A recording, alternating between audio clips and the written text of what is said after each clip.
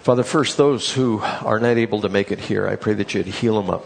Those who are sick, those who are infirmed, I pray that you would restore their healths. I pray that they would be able to rise up even today, this hour, and be able to say, wow, I'm over this, all because of your grace. But we know we live in a fallen world, and we know that this COVID is going to be with us for probably the rest of our lives. And we would ask, Lord, that you would give us wisdom concerning our health, what we should do, how we should treat ourselves, and how we should treat illness. And also help us to be in prayer constantly for those who have family, loved ones who have succumbed to this deadly virus. We would ask, Lord, that you would have mercy on us. And we know that your hand of protection could be removed from us, but we pray for your mercy, that you would look kindly upon us and bless us, not according to the bad things we have done, but just because of your goodness, Lord. We know that you take care of us. And also, Lord, as we get into your word, we ask that you would bless it. Pray that you would multiply it in our minds. Help us to chew it over. Help us to meditate upon it. And may it bring us life and peace in Jesus' name. Amen. There are 4 major worldviews which are out there. There is the Christian or the biblical worldview that is based on the Bible. There is the postmodern worldview. That's where we create our own reality. God is ignored. There is really no absolute truth. Of course, if somebody says there's no absolute truth, you take the question to them and you say, is that an absolute truth? That there is no absolute truth? And you can see the ridiculousness of that argument. But then there's the Buddhist and the Hinduistic or the New Age worldview. That's where all roads lead to God. It's that there is a spiritual world out there, and there can be things like bad spirits and good spirits. If you go to Cambodia, Vietnam, some of the Asian countries over there, they will have those little houses where the spirits of the family members are residing there, and they give offerings and incense and money and food and tea, and they place that on the little house there because they don't want the bad juju coming in and wreaking havoc in their lives. So there is that worldview. And then there's the atheistic, materialistic, or humanistic worldview. There's those 4 worldviews which are out there. And we all fall under at least one of them. But the problem is sometimes we fall under a couple of them. Now, some people have a tendency in the Western world to mix these worldviews. And there's a story I heard this last week of a Catholic girl who had this friend, and this friend owned a snake. And so the Catholic girl said, by you owning a snake, you are under a curse. And the Christian girl said, what do you mean I'm under a curse? And this Catholic girl referred back to the book of Genesis, that the serpent or the snake was in the garden and he was cursed, and he's on his belly for the rest of his days, the rest of his existence. And that curse is on the snake. And if you own a snake, the curse is on you. Therefore, you are cursed. That's mysticism. That's Buddhism. That's spiritism. That's superstition is what that is. And so that's somebody who is Catholic, which would be a biblical worldview, Lord willing, except when it comes to salvation. I think that they do great damage when it comes to salvation. And the observance of praying to the saints and all of that, I have some issues with that. But they do teach the fundamentals of the faith. They just add a little bit to it. Well, that's the biblical worldview being mixed with spiritism. Those two are going together. And we do this quite often. I also had an aunt. An aunt was raised in Baptist church, sometimes Oral Roberts type teaching, sometimes a little more charismatic. But she also believed in reincarnation. And that's the Hinduistic worldview being mixed with the biblical worldview, putting those two together. And we do this quite often, and Paul is making the case against mixing what the Bible teaches and what the philosophy of the world teaches. This is a battle that has been raging basically forever. If you go back to the book of Genesis, you have Cain and Abel. Cain and Abel were born to Adam and Eve, and of course they brought their sacrifices, and when Abel went before the Lord and he offered his sacrifice, it was acceptable to the Lord. When Cain went before the Lord and he offered his sacrifice, the Lord rejected his sacrifice. And because of that, King James says that Cain was wroth, W-R-O-T-H, and that his countenance dropped. And some people try to figure out, well, why wasn't his sacrifice accepted? And some people say, well, Abel offered a blood sacrifice and Cain did not. Well, we know in the book of the law that you were able to offer grain and fruit and, the products of the field. You're able to offer those in sacrifice. So I don't know that I hold to that. And it could be that he probably didn't offer it in faith. It's something of the heart. It's not the actual sacrifice. It's what was in his heart. Those two things really don't matter to me. I just know that God rejected it and that Cain was wrong, especially with what he did. He could have repented, but he didn't. He got angry and he went out and he killed Abel because of it. Now, what is underlying all of that? Cain wanted to offer a sacrifice the way that he wanted to and not the way that God prescribed. God prescribes in Scripture how we're to worship Him. You go to Psalm 145 through the rest of the book of Psalms and you see how we're to praise Him. We're to sing. We're to praise verbally. We're to play musical instruments. We're to bring sacrifice of ourselves. Offer your bodies as living sacrifices. Romans chapter 12, verse 1. All of these things, God prescribes how we're to worship Him. We are not to offer our children in sacrifice as they did in the Old Testament. That is prohibited. That is detestable to God. That is an abomination. So God says, this is how you are supposed to worship.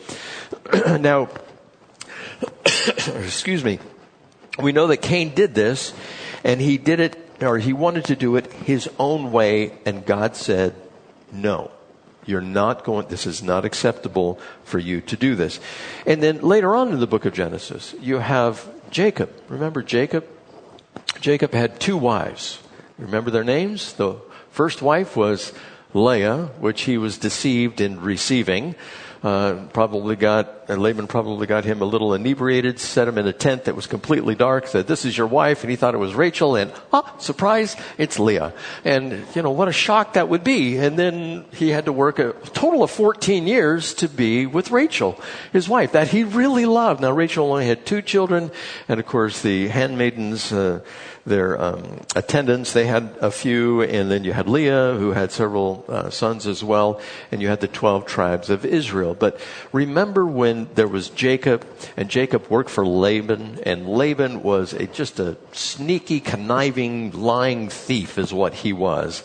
And he tried to take advantage of Jacob and use him to build his own wealth. And of course, God was with Jacob, and it turned around just the opposite. And Jacob said, your father and his attitude towards me is not what it used to be, and so we're out of here. We're getting out of here.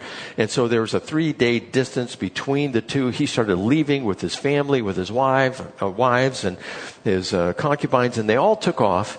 And then Laban catches up to him, and God talks to Laban and says, Laban, you better not touch him or say anything good or bad to him. This is the way it's going to be. And Laban goes, okay, oy vey, and so he meets up with Jacob. And when he's there, Laban has a few things to say. You've taken everything. You've taken my wealth. You've taken my children. These are my children. You've taken them. And then Jacob rebutted and said, you have tried to mess me up and take away my wages. You've changed them 10 times. And so they went back and forth a little bit. You could see the hands flying like this if you're in the distance. And they're talking like that, having a disagreement. And when all that's said and done, he goes, I got a final thing. You took my household gods.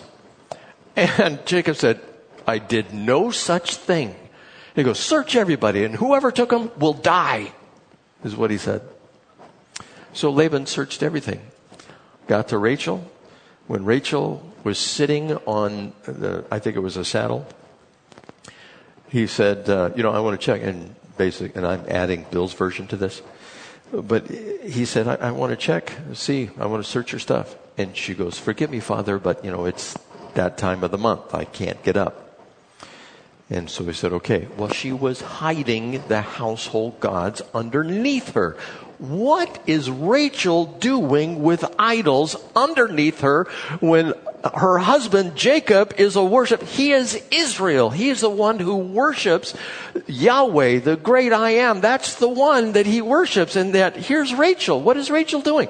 Rachel wanted to mix idolatry with the worship of Yahweh. That's what she wanted to do. She wanted to do it her own way.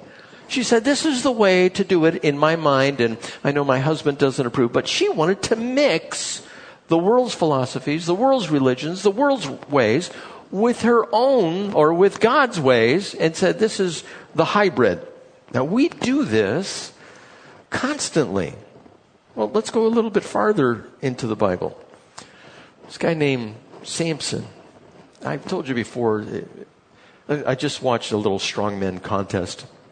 And this guy, 27-year-old guy, he was so big, if you put a Post-it on his back, he couldn't reach it. You know, he'd probably go like this and wouldn't be able to reach it. He was so pumped. He had so many muscles on him.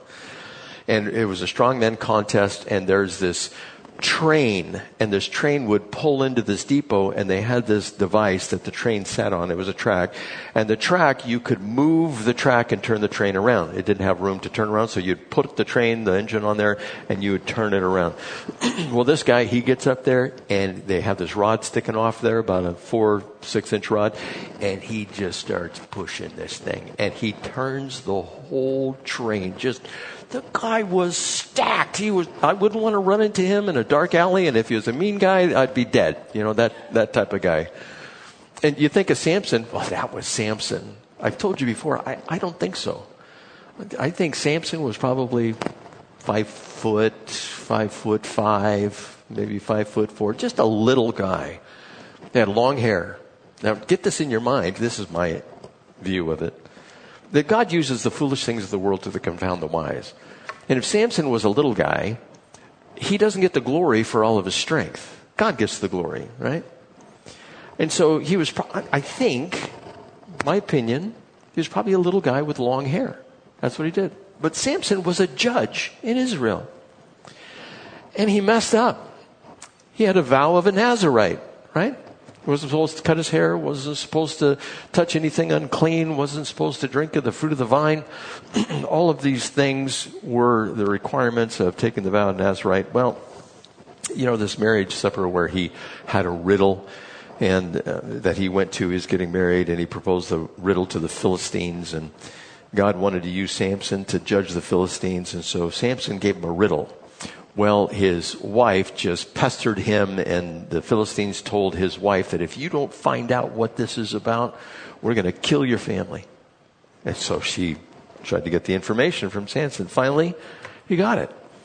And he had, it was like a bet, and he had to give them garments of clothing after that, and he was mad after that. Well, at a wedding feast like that, it's basically, if you go back into the history and you see what they did at these wedding parties, they're basically drinking festivals is what they were. For several days, for like a week. For a week, you're inebriated. So he's probably sauced a little bit. Well, we don't know specifically that he was drinking, but that's what everybody did when they had these wedding feasts like that. So maybe he had that. But even worse, if you remember, he was hungry once and he had killed a lion. And after he killed the lion, he came back when he was hungry, and he saw that there was a beehive in there. And he reached into the carcass and he pulled out the beehive while he's touching something unclean, and he's eating something that is unclean from there. And he gave it to his parents, and he enticed them into sin because they weren't supposed to have anything unclean like that for the Jews. And he just broke that. He didn't do what he was supposed to, and he was marrying pagan women, hanging out with the pagans that were there. And it's like, man, you're just blowing it. And of course, we know his fate, but what he wanted to do, he wanted to do it his way. Frank Sinatra, I did it my way. And God says, no, this is a vow of a Nazirite. This is what you're supposed to do. This is how you worship Yahweh, the great I am. And he goes, not so much. I don't want to do that. I want to eat the honey and the carcass. I want to marry the foreign woman. I maybe want to drink the wine that's there. So he was doing everything he wasn't supposed to do, and he was comfortable with that. This is the way it's going to be. God, And what happened to him? Of course, we know that he lost his life. So he was another one that just wanted to incorporate that. There's so many other examples in Scripture. What about when the Jews came out and over to Saudi Arabia where they went, they made this golden calf. Of course, Aaron said, we threw the earrings into the fire and out popped this image of this bull that was at this calf. And he was total lying is what he was doing. But they engaged in revelry, partying, drinking, that type of thing, and worshiping this calf. And they could mix that with a little bit of Yahweh. That would be fine. And of course, Moses, he broke the tablets. They wanted to have both things involved. You go through Scripture, it's like that all the way through Scripture. Solomon, he did that. He married the foreign wives, and then they were offering their children to Molech. Just over and over and over. And God judged the nation of Israel over and over and over because he said, no, this is how you're supposed to worship. They were taking the philosophies of the world, mixing them in with the worship of God, and saying, this is going to be okay. And God says no. And that's what Paul is addressing here. Now, there are those who hold the biblical worldview. And like I said, we also have a tendency to mix up or adulterate our beliefs. For instance, have you ever attended a church where you were expected to act in particular ways that are never spelled out in Scripture? Do particular things. For example, wear a suit and tie or a dress. That's just for the men. For the women, attendance at every service or Bible study that is given during the week, and the men as well. And never have a cigarette, an alcoholic drink, or go to a dance. Never go to a movie. Never watch a movie. Pastor Chuck Smith, he had that in his household. Never go to a movie. And then the household that he was growing up in. And another one, I know somebody just not irate, but just was very firm. Never, ever buy a lottery ticket. You can buy 10 Big Macs and eat all those, but you cannot buy a lottery ticket. You can go to Mary's Donuts and pack up a dozen donuts and eat all of those, but lottery ticket is off limits. These things are not spelled out in Scripture, and we're supposed to allow people to have freedom in these areas that we think are maybe a little bit, let's say, up for grab, gray areas that are there. And we have a tendency to impose on others beliefs or practices that are not in Scripture. Jehovah's Witnesses are great at this. I was listening to a message by some ex-Jehovah's Witnesses. And they talked about how they were expected on Monday to prepare for the meeting on Tuesday. And on Wednesday, prepare for the meeting on Thursday. And then for the weekend, when they got together, they're to prepare for that as well. And so they were just kept busy all the time. They're discouraged from any type of academic pursuit. They didn't want people going to college. They imposed that on them. We just want the simple Scripture. I've heard them say that to me.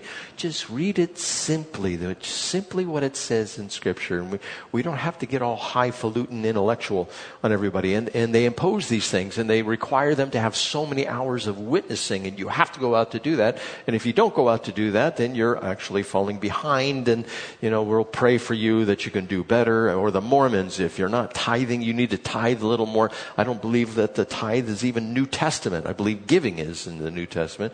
Tithe was the Old Testament. So we impose these things on people even though we have the biblical worldview. You can't do this, you can't do that, and you have to do this and you have to do that. So I can or how about this one? I can live however I want to, and God will forgive me. That's also one. I've seen that over and over in the church. Couples that are living together, I eventually talk to them, or the elders would talk to them in the past. And they said, we can do this. God will forgive me. I saw this example, and this deals with marijuana. I saw this example of a man who had a severe case of Parkinson's disease. I mean, just really, really bad. And the video was on him the whole time. And they ended up giving him a drop of THC, which is the active ingredient in pot. His symptoms went away. It was just amazing to see this. the shakings that he had went away. He would often turn his neck to the side and he couldn't look at something directly, and it actually helped him. When it comes to stuff like that, that's true medicinal. I get it. Is there something else that could probably work with that? I don't know. I'm not a doctor. But when I see that, I'm not so disagreeable. But the person who comes up and says, I can smoke pot. God created the herbs of the field, and everything he created was good, and therefore I can participate in taking this on a daily basis. It's okay. And if it's wrong, God will forgive me. That is not true. Or living together, a heterosexual couple who moves in together because they love each other. Both of these views are corrupt, and it corrupts God's definition of what love is. Or both views corrupt the idea of who God is. We get an image in our minds of who God is, and we create God in our own image. This is what I think God should be. And we create him in our minds. And we communicate that to others, and we say, this is who he is. When yet Scripture says, no, I don't think so. That is not who God is. And we'll leave out, and I say this as a church universal. Not everybody does this, but it is prevalent inside the church, where we say, God is love, but we forget to say God is just. We forget about the justice of God. And God doesn't forgive everybody, but he is willing to forgive anybody. But there are conditions behind that. You have to recognize your sin. You have to repent and say, the way I was going was wrong. I need to turn the other way. It is a mental aptitude test that you're able to say, yeah, I'm a sinner. I need to change my sin and turn around.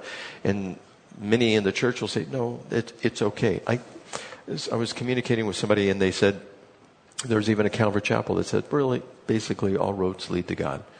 And they were teaching the kids, instead of praying, they were teaching them breathing techniques to calm down. And that's something of the world, breathing techniques in Sunday school. That's maybe for a psychologist or someone like that, or somebody who deals with anxiety. I get it. But we have a tendency to take the philosophy of the world and pour it into the church or pour it into our hearts and say, this is okay.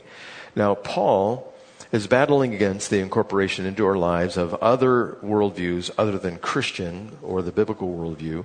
I talked last week about the Epicureans and the Stoics and how they were focusing on pleasure and philosophy and order and putting all those things together depending on which one you held to. And Paul spoke against that. Colossians chapter 2 and verse 8, he says, see to it that no one takes you captive through hollow and deceptive philosophy, which depends on human tradition and the basic principles of this world rather than on Christ.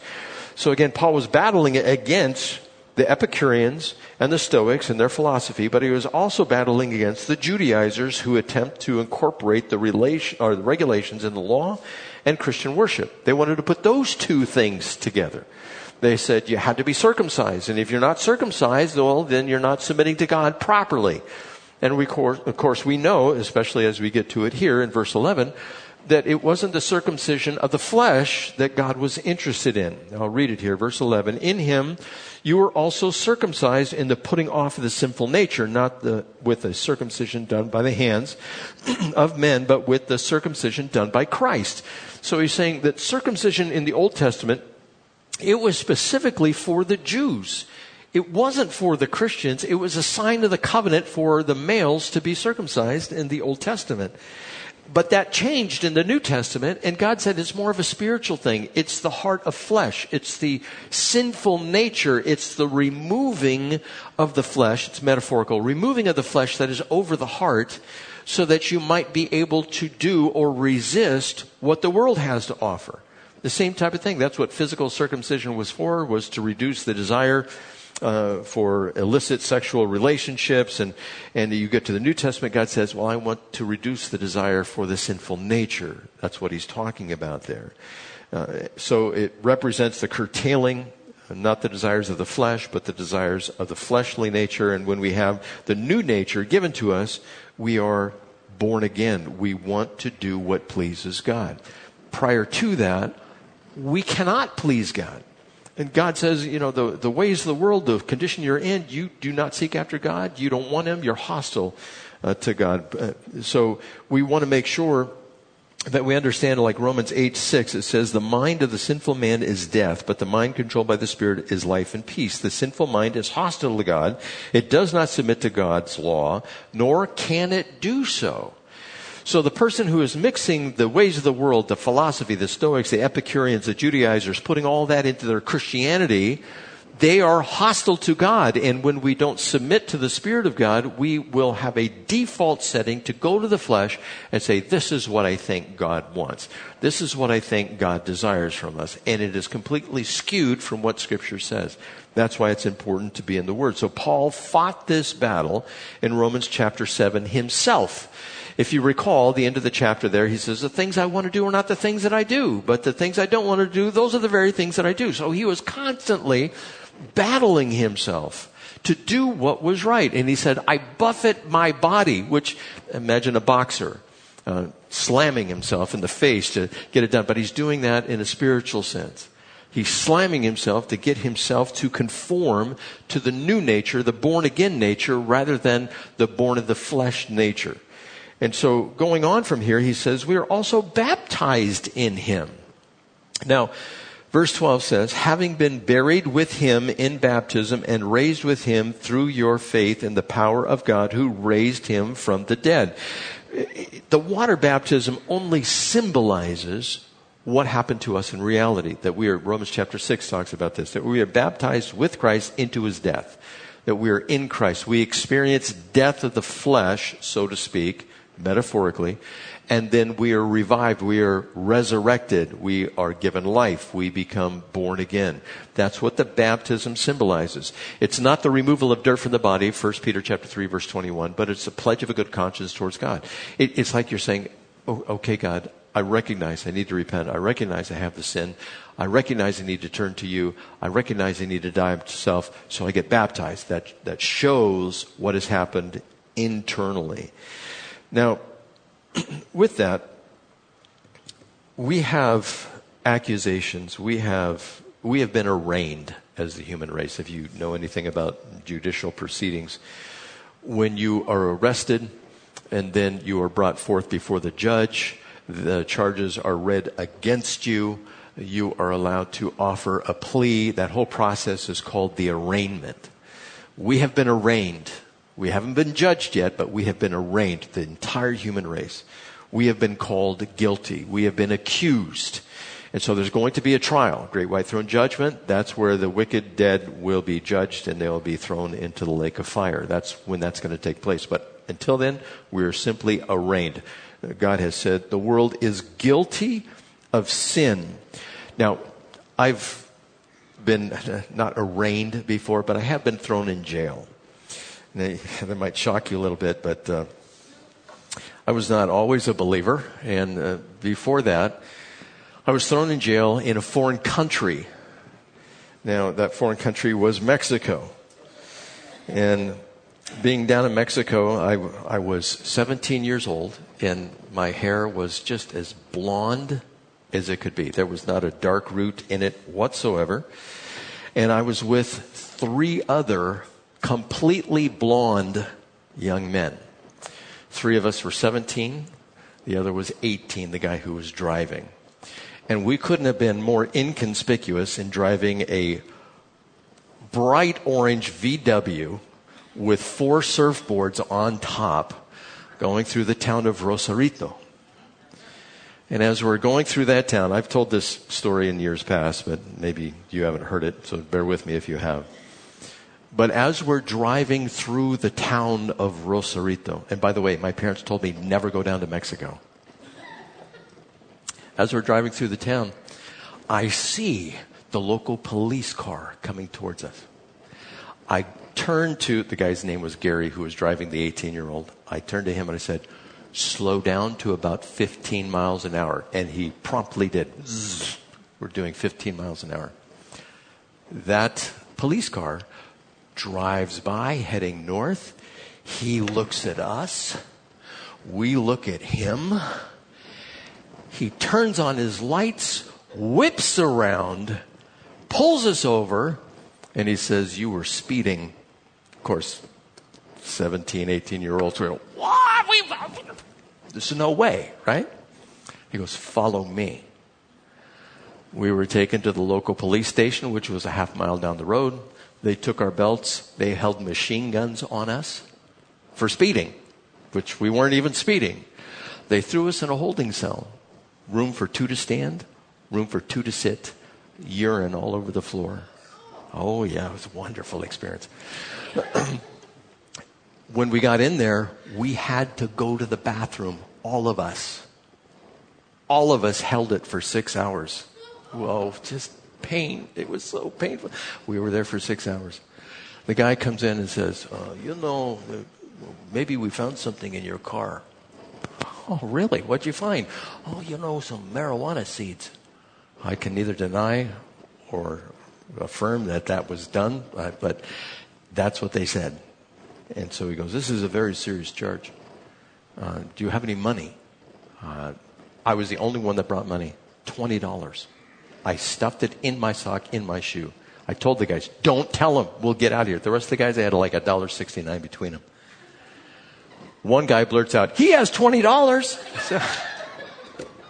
"Do you have any watches?" This is right after Christmas. I just gotten a brand new watch for Christmas. I covered it up. I had the ski sweater on, just covered it up, and they didn't see that. But they took the $20 and they let us go. It was extortion, is what it was. I just wanted to go home. They go, "Okay, let's go surfing now." So we went down, we went surfing, and then we came back, and I immediately confessed to my parents, "Guess what? I was in jail." They go, "What?" And I told them the story. They go, "Serves you right." Is what they said.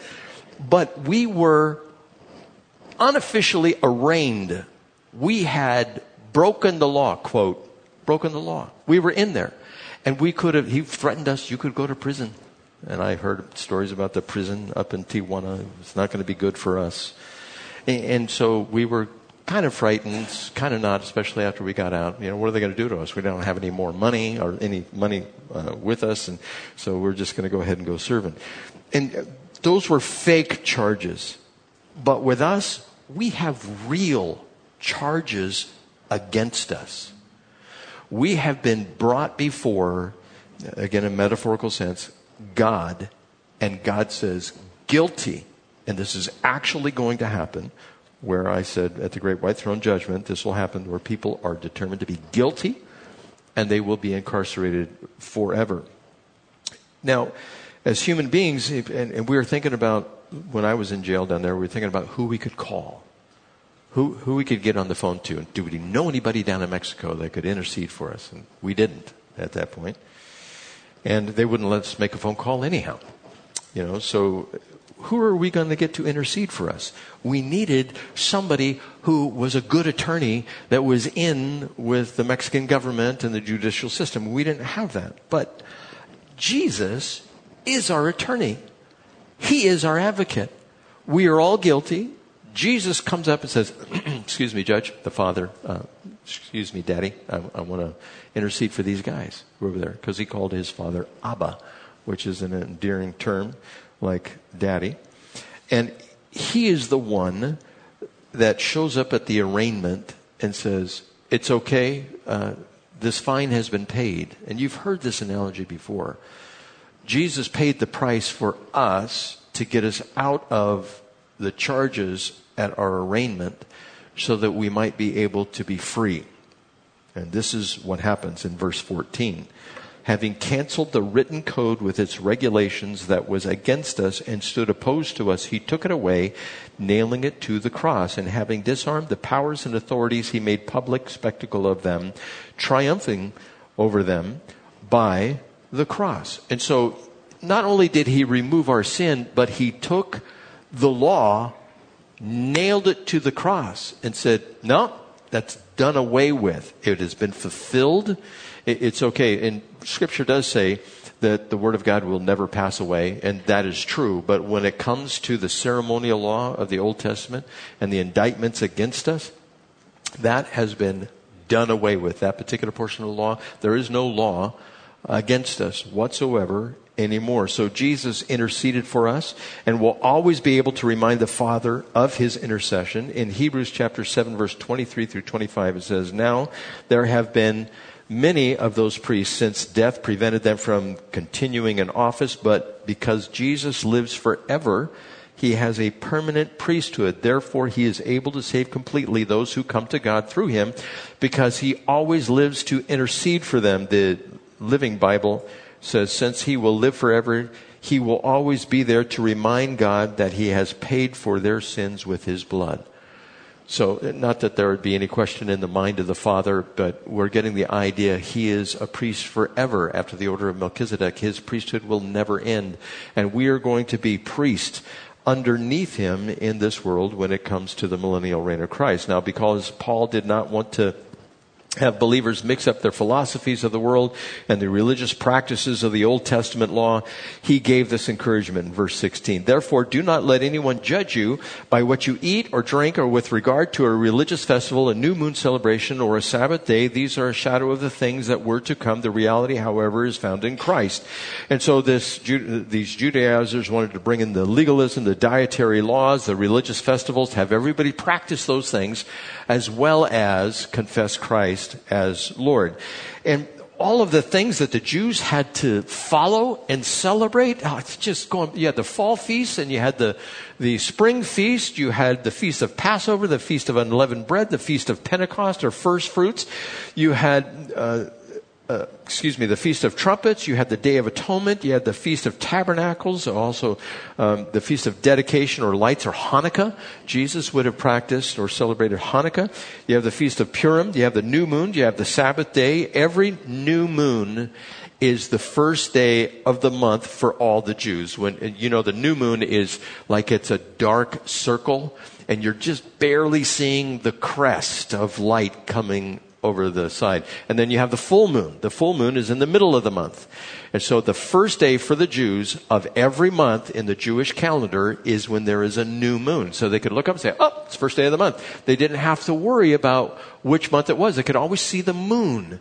We don't have that in our calendar.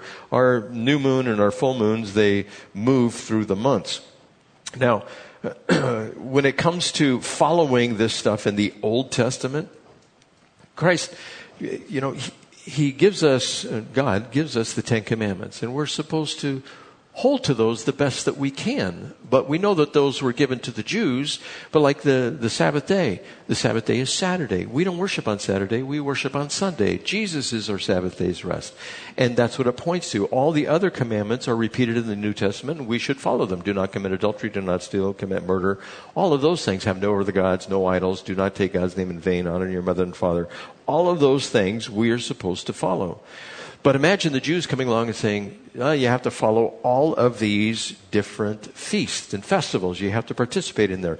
Or there's this idea of asceticism, attempting to gain righteousness through the rigorous life and self-denial and meditation, where you starve yourself half to death. You beat yourself on the back like Martin Luther, whip yourself. Or fasting. Fasting doesn't make you more spiritual.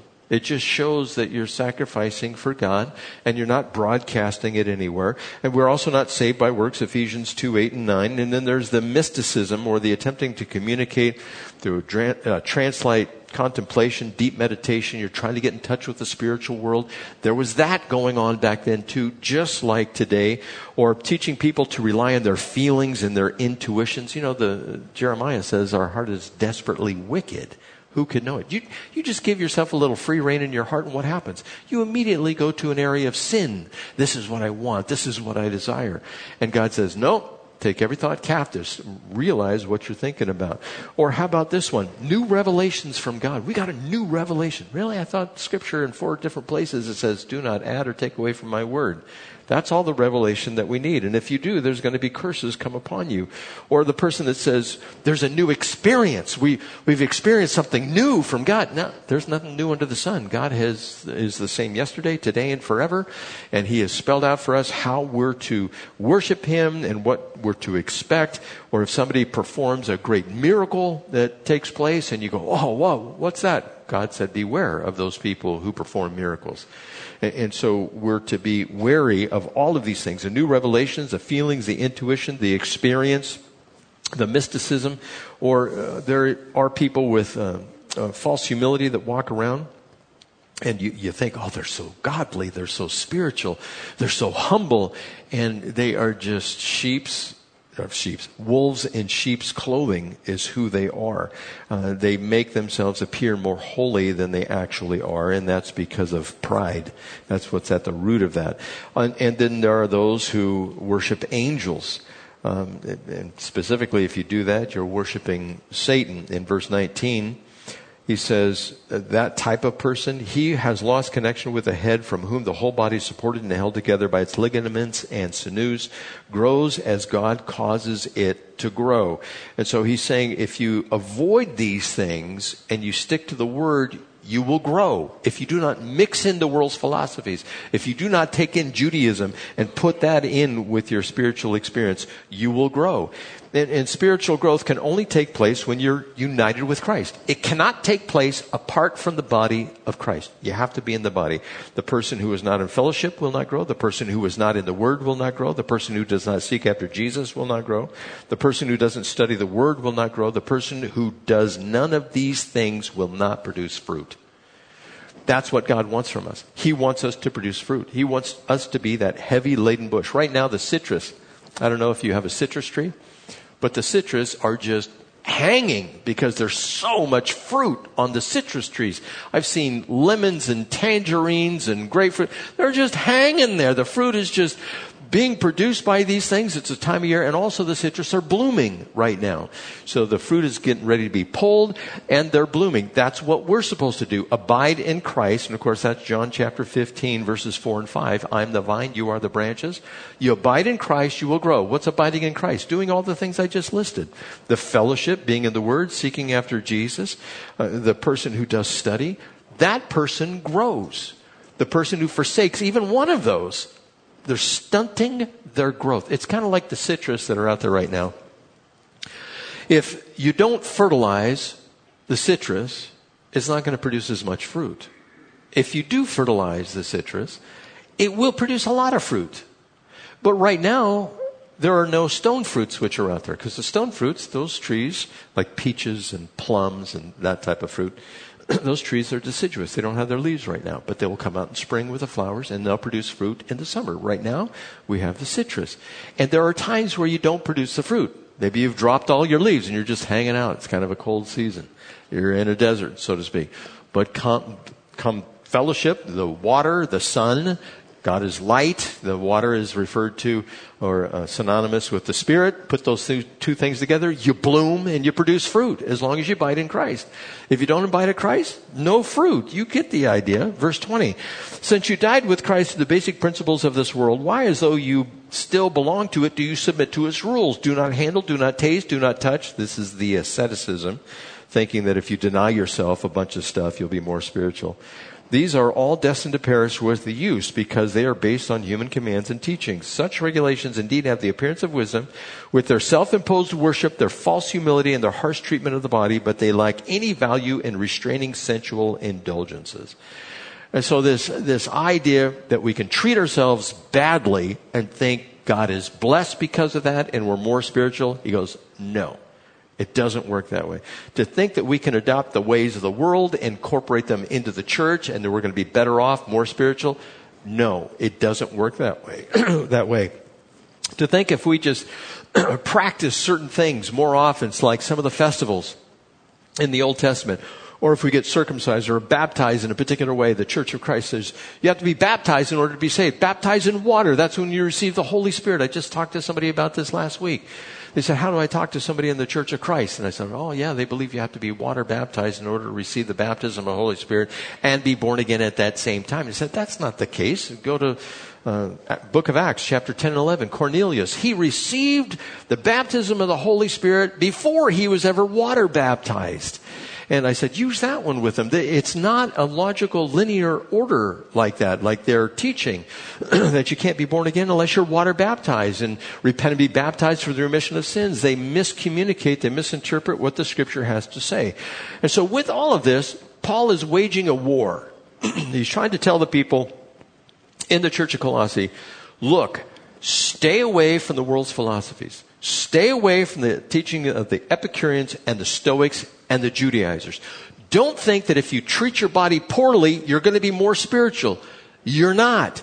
Matter of fact, God is going to say, I'm going to treat your body so poorly, it's going to die. And when it dies, I'm going to remove that body from you and give you a new one. I have to start over, is what God's telling us.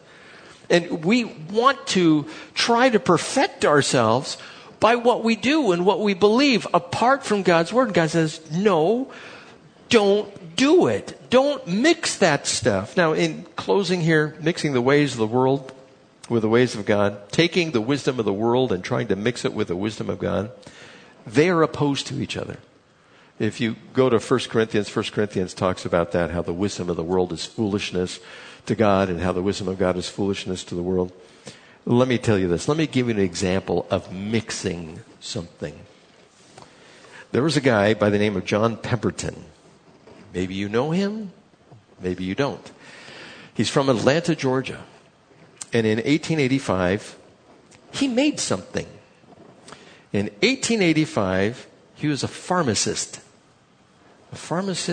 named John Pemberton. He took the extract from a plant, from a leaf, and he mixed it with other ingredients like caramel and water and produced what we know as Coca-Cola. Now, coca is short for cocaine. The cola comes from the cola nut, which contains caffeine and other stimulants. And his first batch, what he produced in 1885, contained cocaine and caffeine. He put those together in what we know as Coca-Cola today. Now, Coca-Cola today does not have cocaine. It does have caffeine, but it doesn't have cocaine. Now, when he described this drink, this is how he described it. He said, it is a brain tonic and an intellectual beverage. Why? Because it's a stimulant. Your mind just starts going wild after a while. And everybody thought at that time, since cocaine was not illegal, it was a stimulant, it was good for you. And if you took it in low doses, it's great. You drink it, I feel great. I want some more Coca-Cola. By the way, during the Prohibition, guess what drink soared to the top of the charts? Coca-Cola did. Because it had the cocaine in it and made people just feel wonderful. Now, he also claimed that it cured headaches and upset stomach and fatigue. He didn't have to do any testing on this. And so instead of the alcohol, like I said, during the Prohibition, they went for this and they all felt well. This is like mixing the worldviews and philosophies with Christianity. It's like putting cocaine into the drink.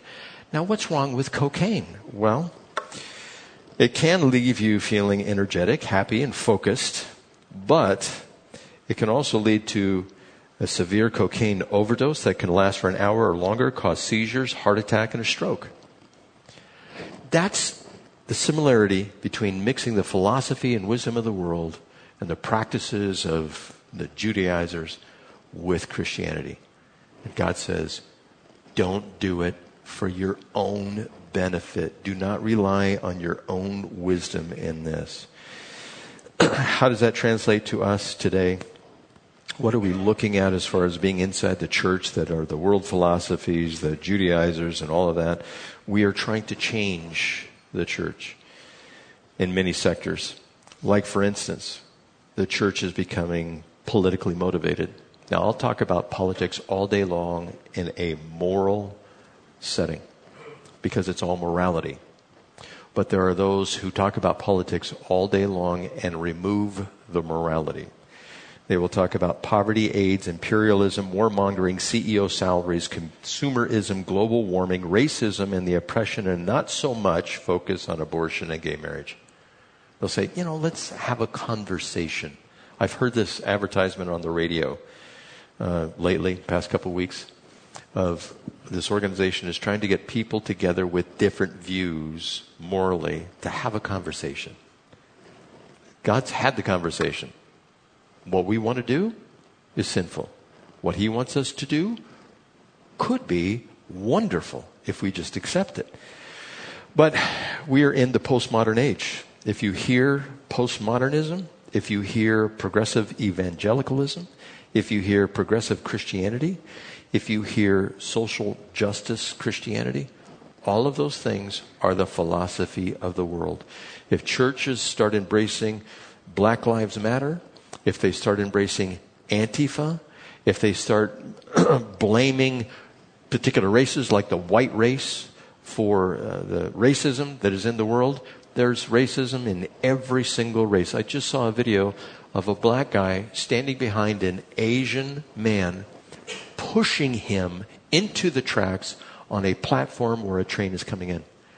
But they're not talking about the black on Asian violence. A guy was just put in the hospital and he died from his injuries from being beat up. Racism is everywhere. It's one of the sins. But if somebody wants to come in and just say, well, this particular race is responsible for racism, no. We're all racist.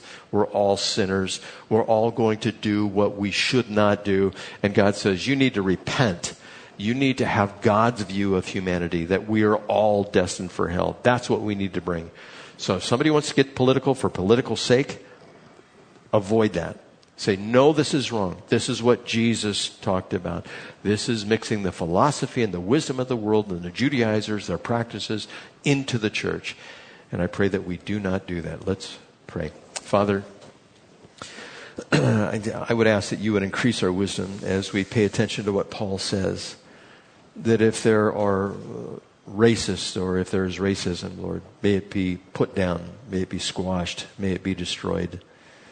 If there are those who wish to do evil, I pray for the same, and that it would be exposed. I pray, Lord, that righteousness would reign. And may that begin in our hearts. May we be the ones that not only proclaim your truth, but speak about your grace that is given to all who would desire it, your unmerited favor, that we might be saved from this world of sin. And Lord, with all these things, we know that we can't do it without your help. And we pray that you would strengthen us in the faith that has been handed down through the centuries by the saints. In Jesus' name, amen. Please stand.